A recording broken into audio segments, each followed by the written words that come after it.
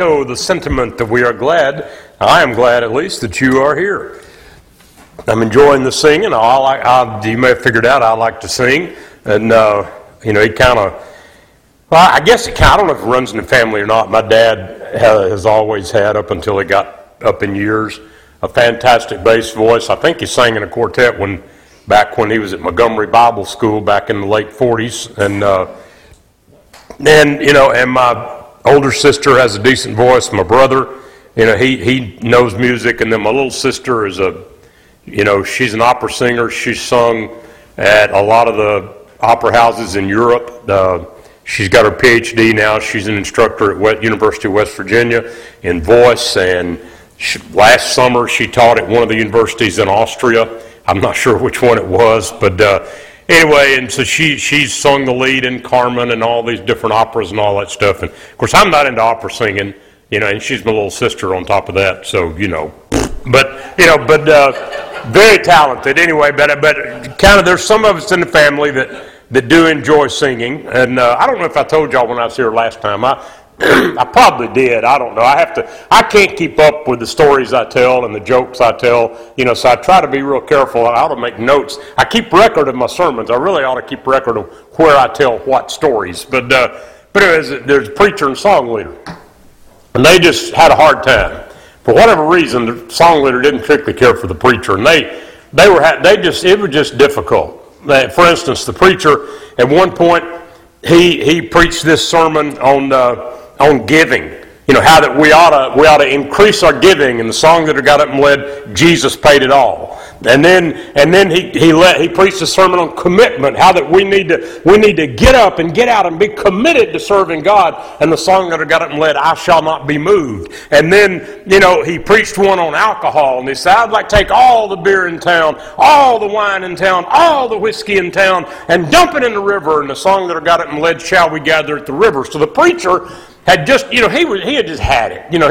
He knew this, it was driving him crazy. And before he'd get up to preach, the song leader would sing Ready to Suffer, and so it was just terrible. And the preacher was thinking, and finally he got so frustrated, that he talked to the elders and he mentioned to the congregation, he said, brethren, I've had an offer from another congregation to be their preacher, and he said, I don't know what I'm going to do. I don't know if I need to leave or not, but I'm trying to make a decision on whether or not I should go. And the preacher got up and led, oh, why not tonight? And so the song leader did, and the preacher said, okay. He said, that's it. So the next Sunday he got up and he announced, brethren, I've decided to take that job over at such and such a congregation because I just really believe that's where Jesus wants me to be. And the song that got up and led, what a friend we have in Jesus. So anyway, I'm glad we're not having that problem. I don't know about Bill and song leaders, but I'm glad we're not having that problem this week anyway. I want us to look tonight at something that's very basic, but it's something we need to realize and we need to remember, and sometimes I don't think we do. When you look at, let me read for you a few verses from the 8th Psalm. A psalm of David. O Lord, our Lord, how excellent is your name in all the earth, who have set your glory above the heavens. Out of the mouth of babes and nursing infants you have ordained strength, because of your enemies, that you may silence the enemy and the avenger. When I consider your heavens, the work of your fingers, the moon and the stars which you have ordained, what is man that you are mindful of him, and the son of man that you visit him? For you have made him a little lower than the angels, and you have crowned him with glory and honor.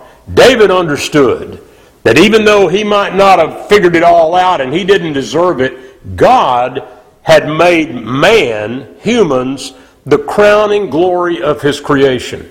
I mean, we're just a little lower than the angels. And David said, why? We're not worth that, God, but this is what you did. You visited us. You made us just a little lower than the angels. And then Jesus, you recall in Matthew 22, when a fellow came to him and said, tell me, teacher, which is the greatest commandment? Of course, the man, as the Jews were always trying to do, was trying to get him to trip him up and get him to pick one of the 10 and elevate it above the other 9. And then the man could have come back and said, see, he obviously is a false teacher. All of them count. But Jesus, he never He never fell for that. He was smarter than that. So Jesus answered and said, well, the first and greatest commandment is this, that you love the Lord your God with all your heart, mind, soul, and strength.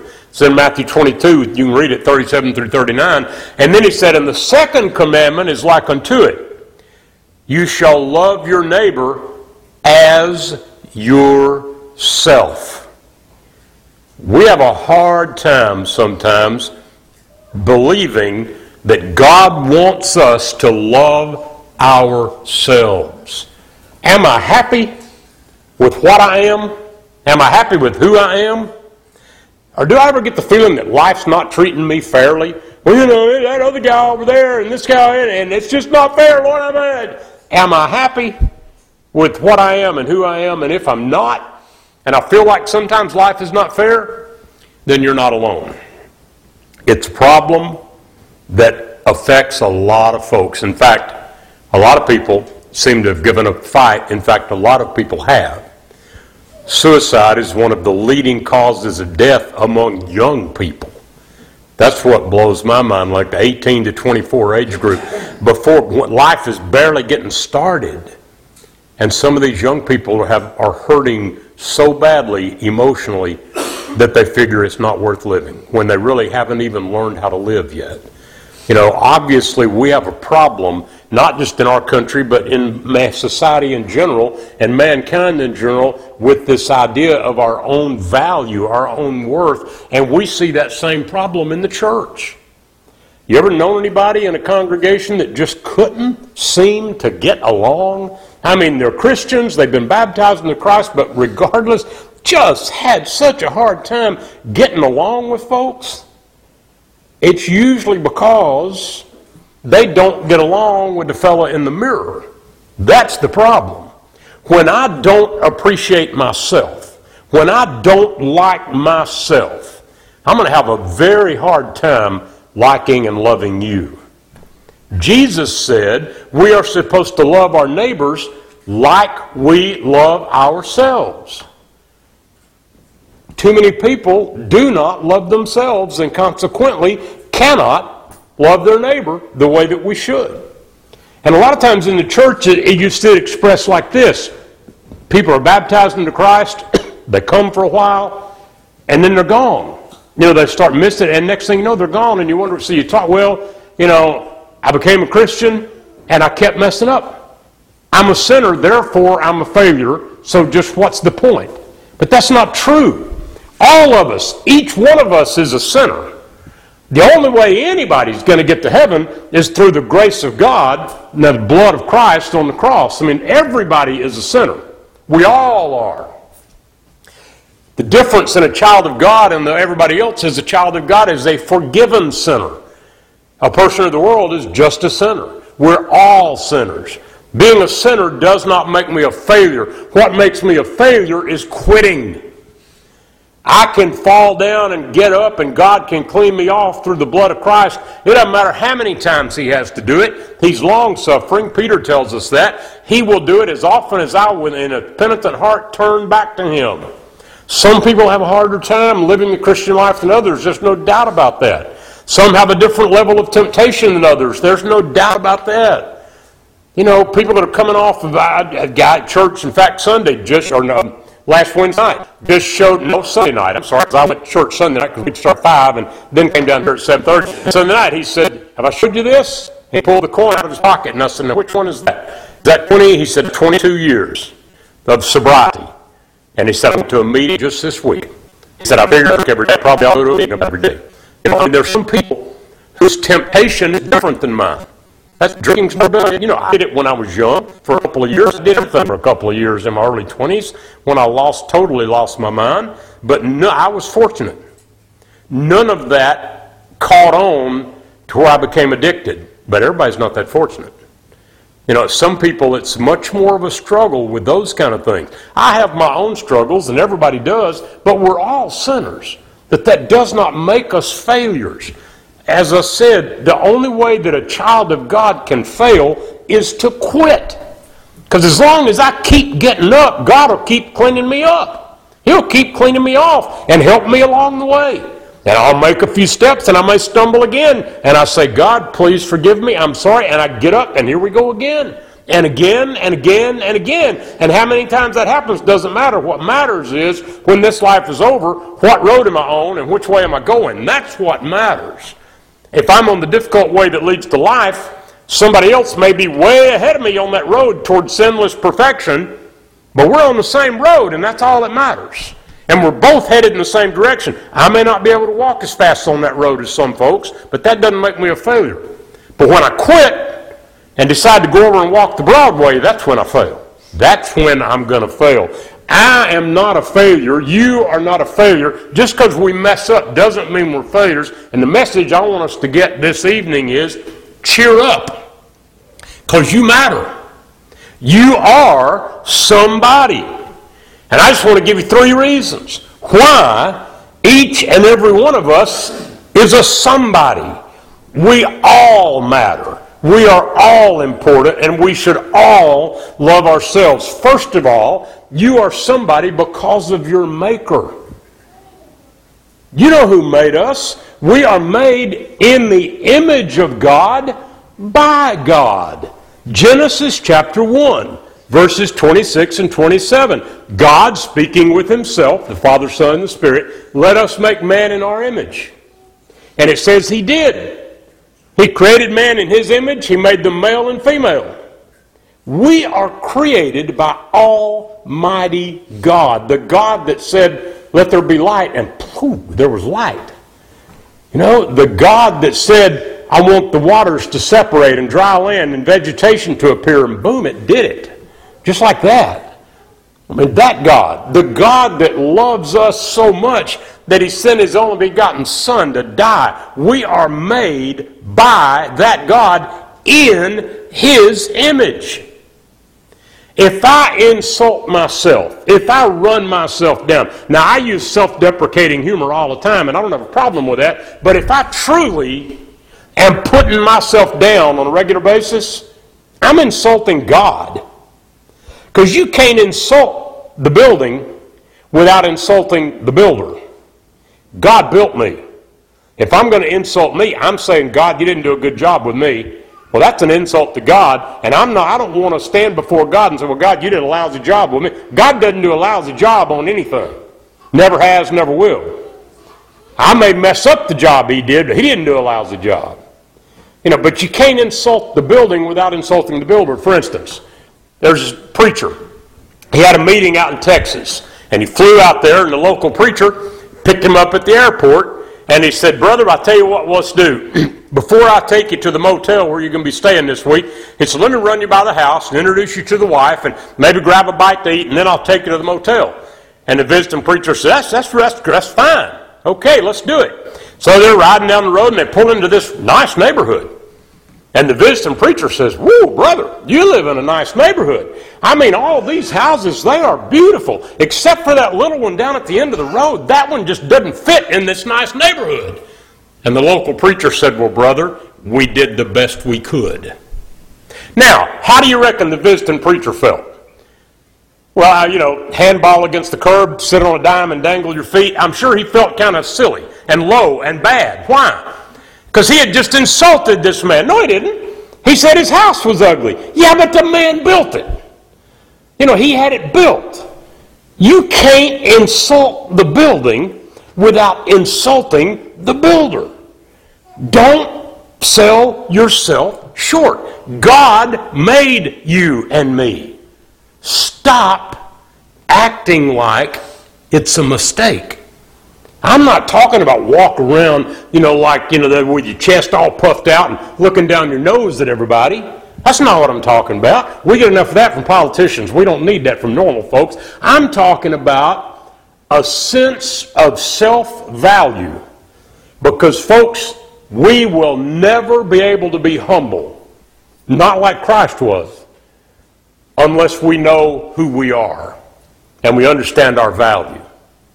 You know, I'm convinced that next to teaching our children about God and the truth of how to get to heaven, the next most important lesson I can teach my children and my grandchildren is their self-worth, their value before God and me and everybody else.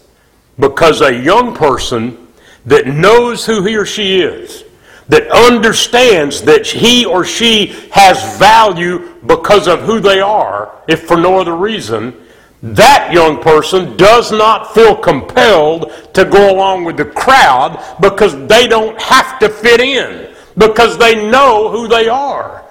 But a young person who doesn't have that sense of self-esteem feels like they have to be appreciated and accepted by their peers, even if their peers are doing something that they know they shouldn't do, and they tend to go along with the crowd. Why? Because that's just what you do.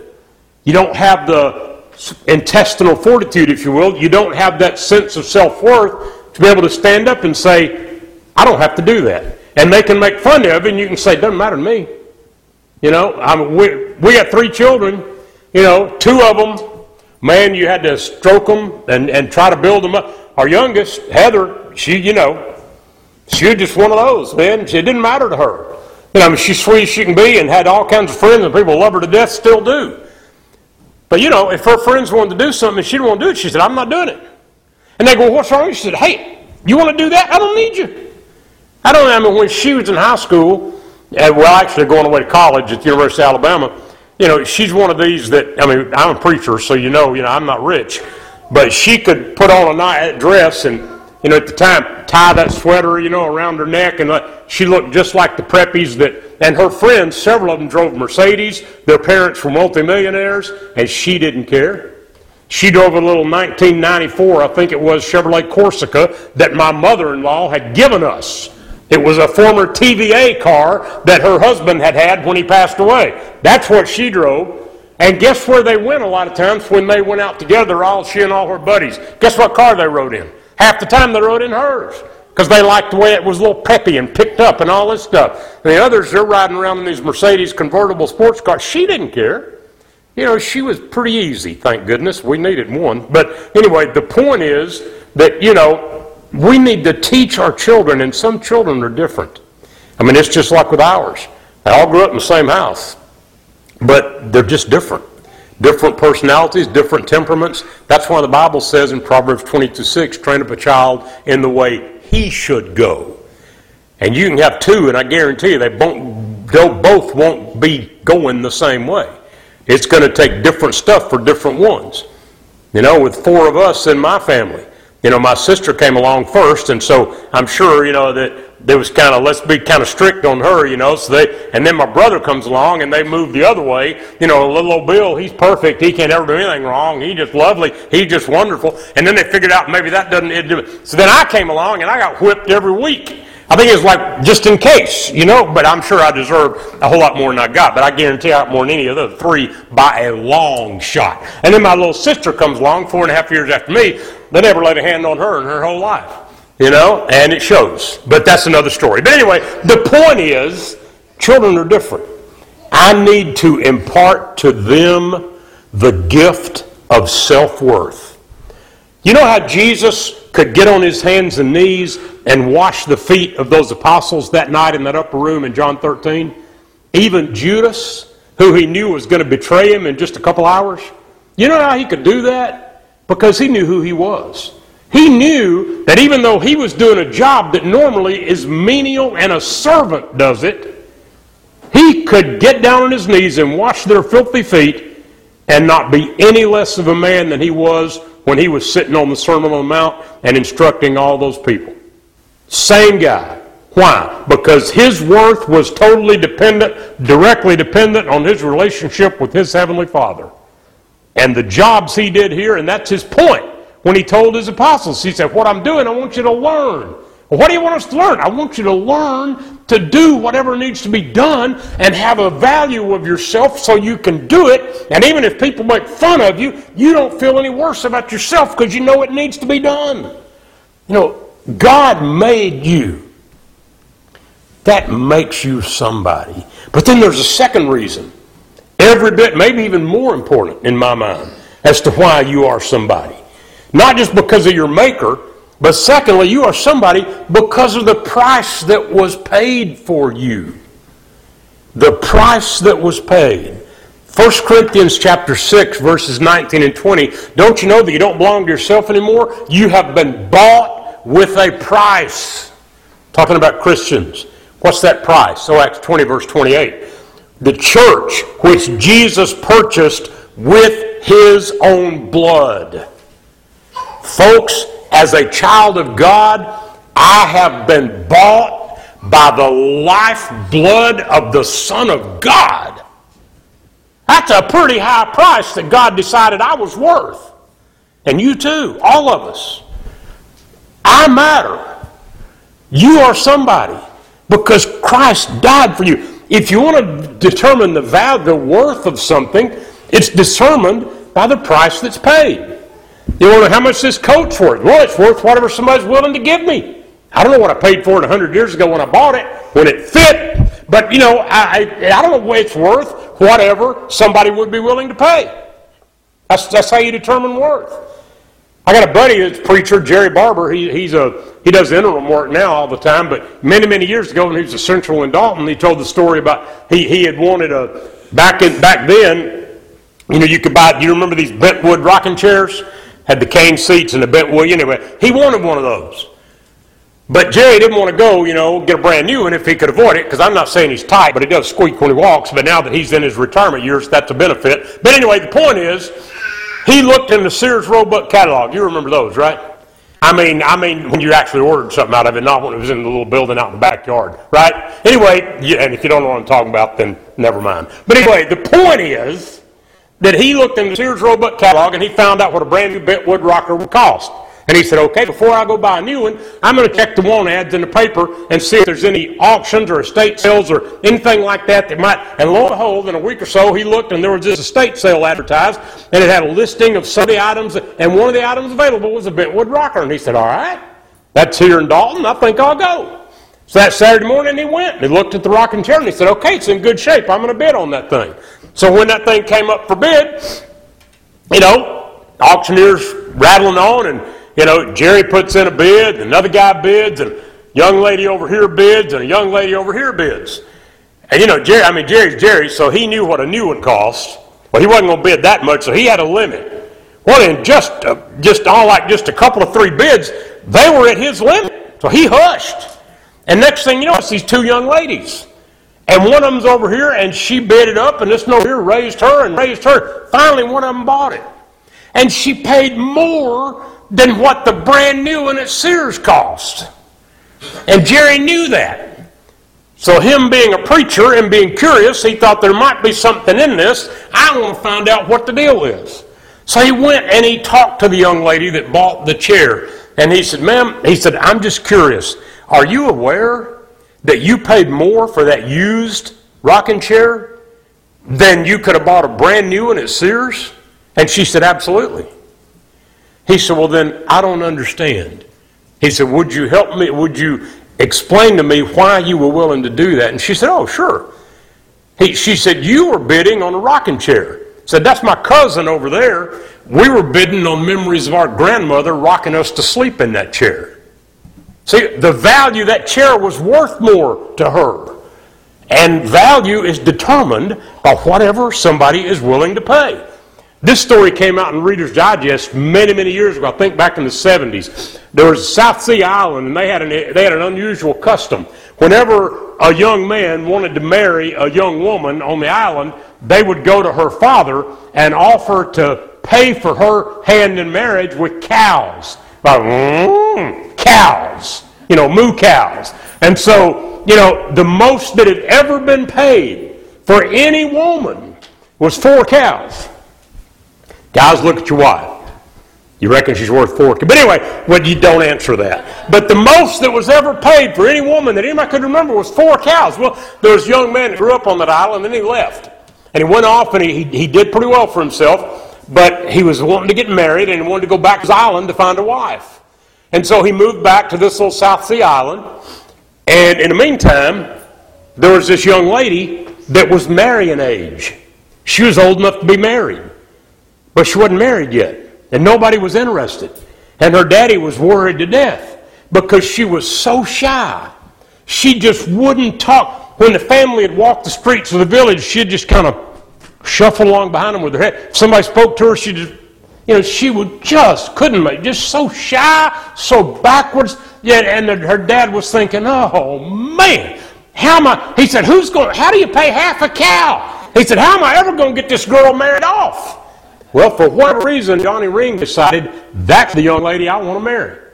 And he went to her father and he said, sir, I will pay you 8 cows for the privilege of marrying your daughter.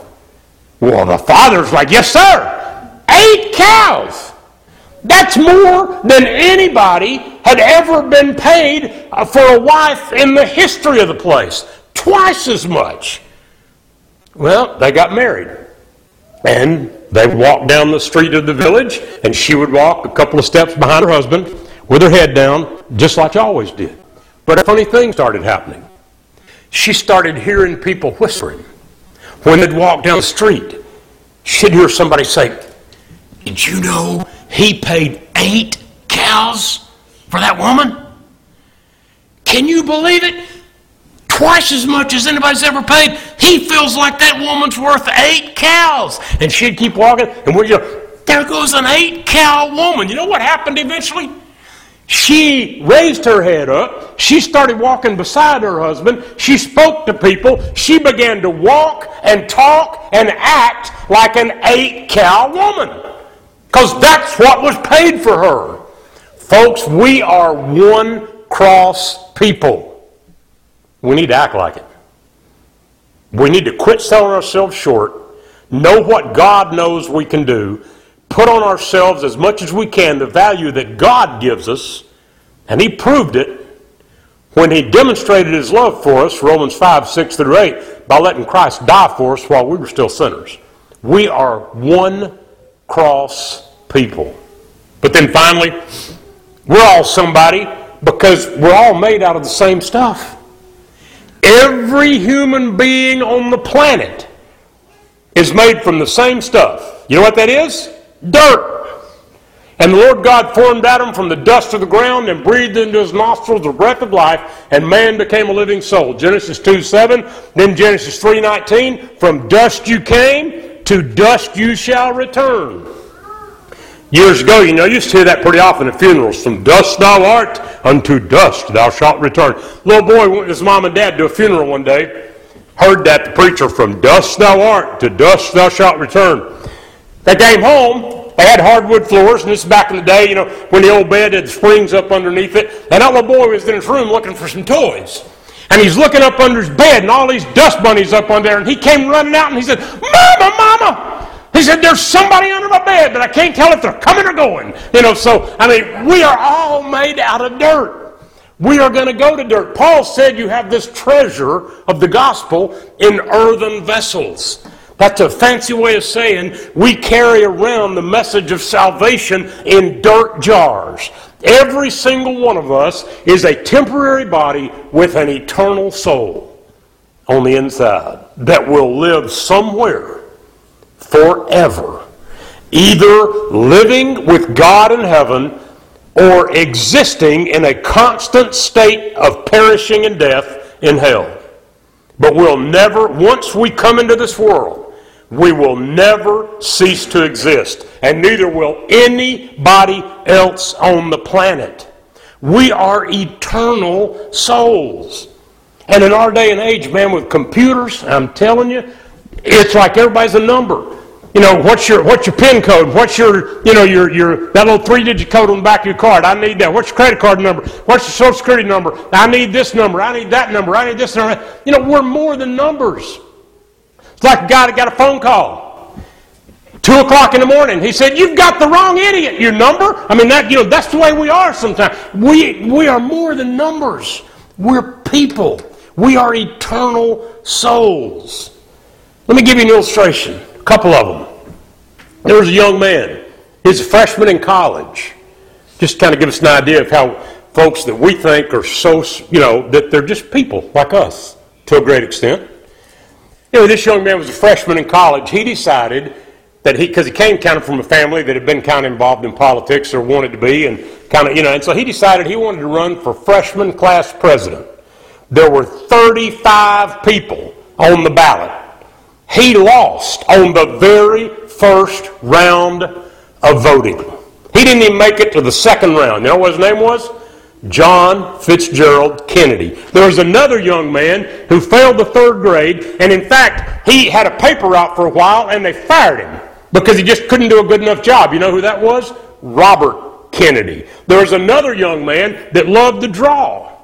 I mean, he just believed with all his heart. He said, man, if I could just get to Hollywood, I believe somebody would buy my drawings.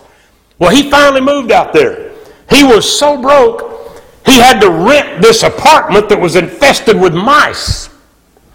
But a few years later, that young man and one of those mice became real famous.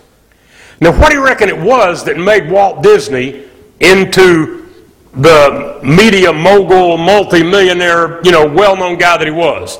You think it was one of the several times that he had to declare bankruptcy along the way? You think it was a couple of times when he had nervous breakdowns? What do you reckon it was? They're just people. And it doesn't matter how much is in the bank account or how many degrees are after their name or whatever their important position in society may be. They're just like me. They are an eternal soul wrapped in a temporary body that desperately needs the truth of God's love. Everybody. We're all made out of the same stuff. You are somebody. God made you. Christ died for you. And after all, we're all made out of the same stuff anyway. Back in 326 BC, Alexander the Great. I'm sorry, Alexander Campbell came on a couple of years later. Alexander, boy, the Baptists would have loved that one, wouldn't they? Alexander the Great. Sorry about that. Oh, that's going to be on record, isn't it? Oh, well. Alexander the Great was in his world-conquering tour. He had conquered pretty much the known world, and now he was all the way over in what we now know as modern-day India. He had gone that far east, and he came up against a kingdom. The king's name was Porus, and King Porus had an army that was unbelievably loyal. And I mean, these men fought till the last drop of blood. And finally, just through sheer numbers, Alexander's army overcame King Porus's army. Porus lost 12,000 men trying to fend off these Grecian invaders. And finally, Alexander conquered that kingdom.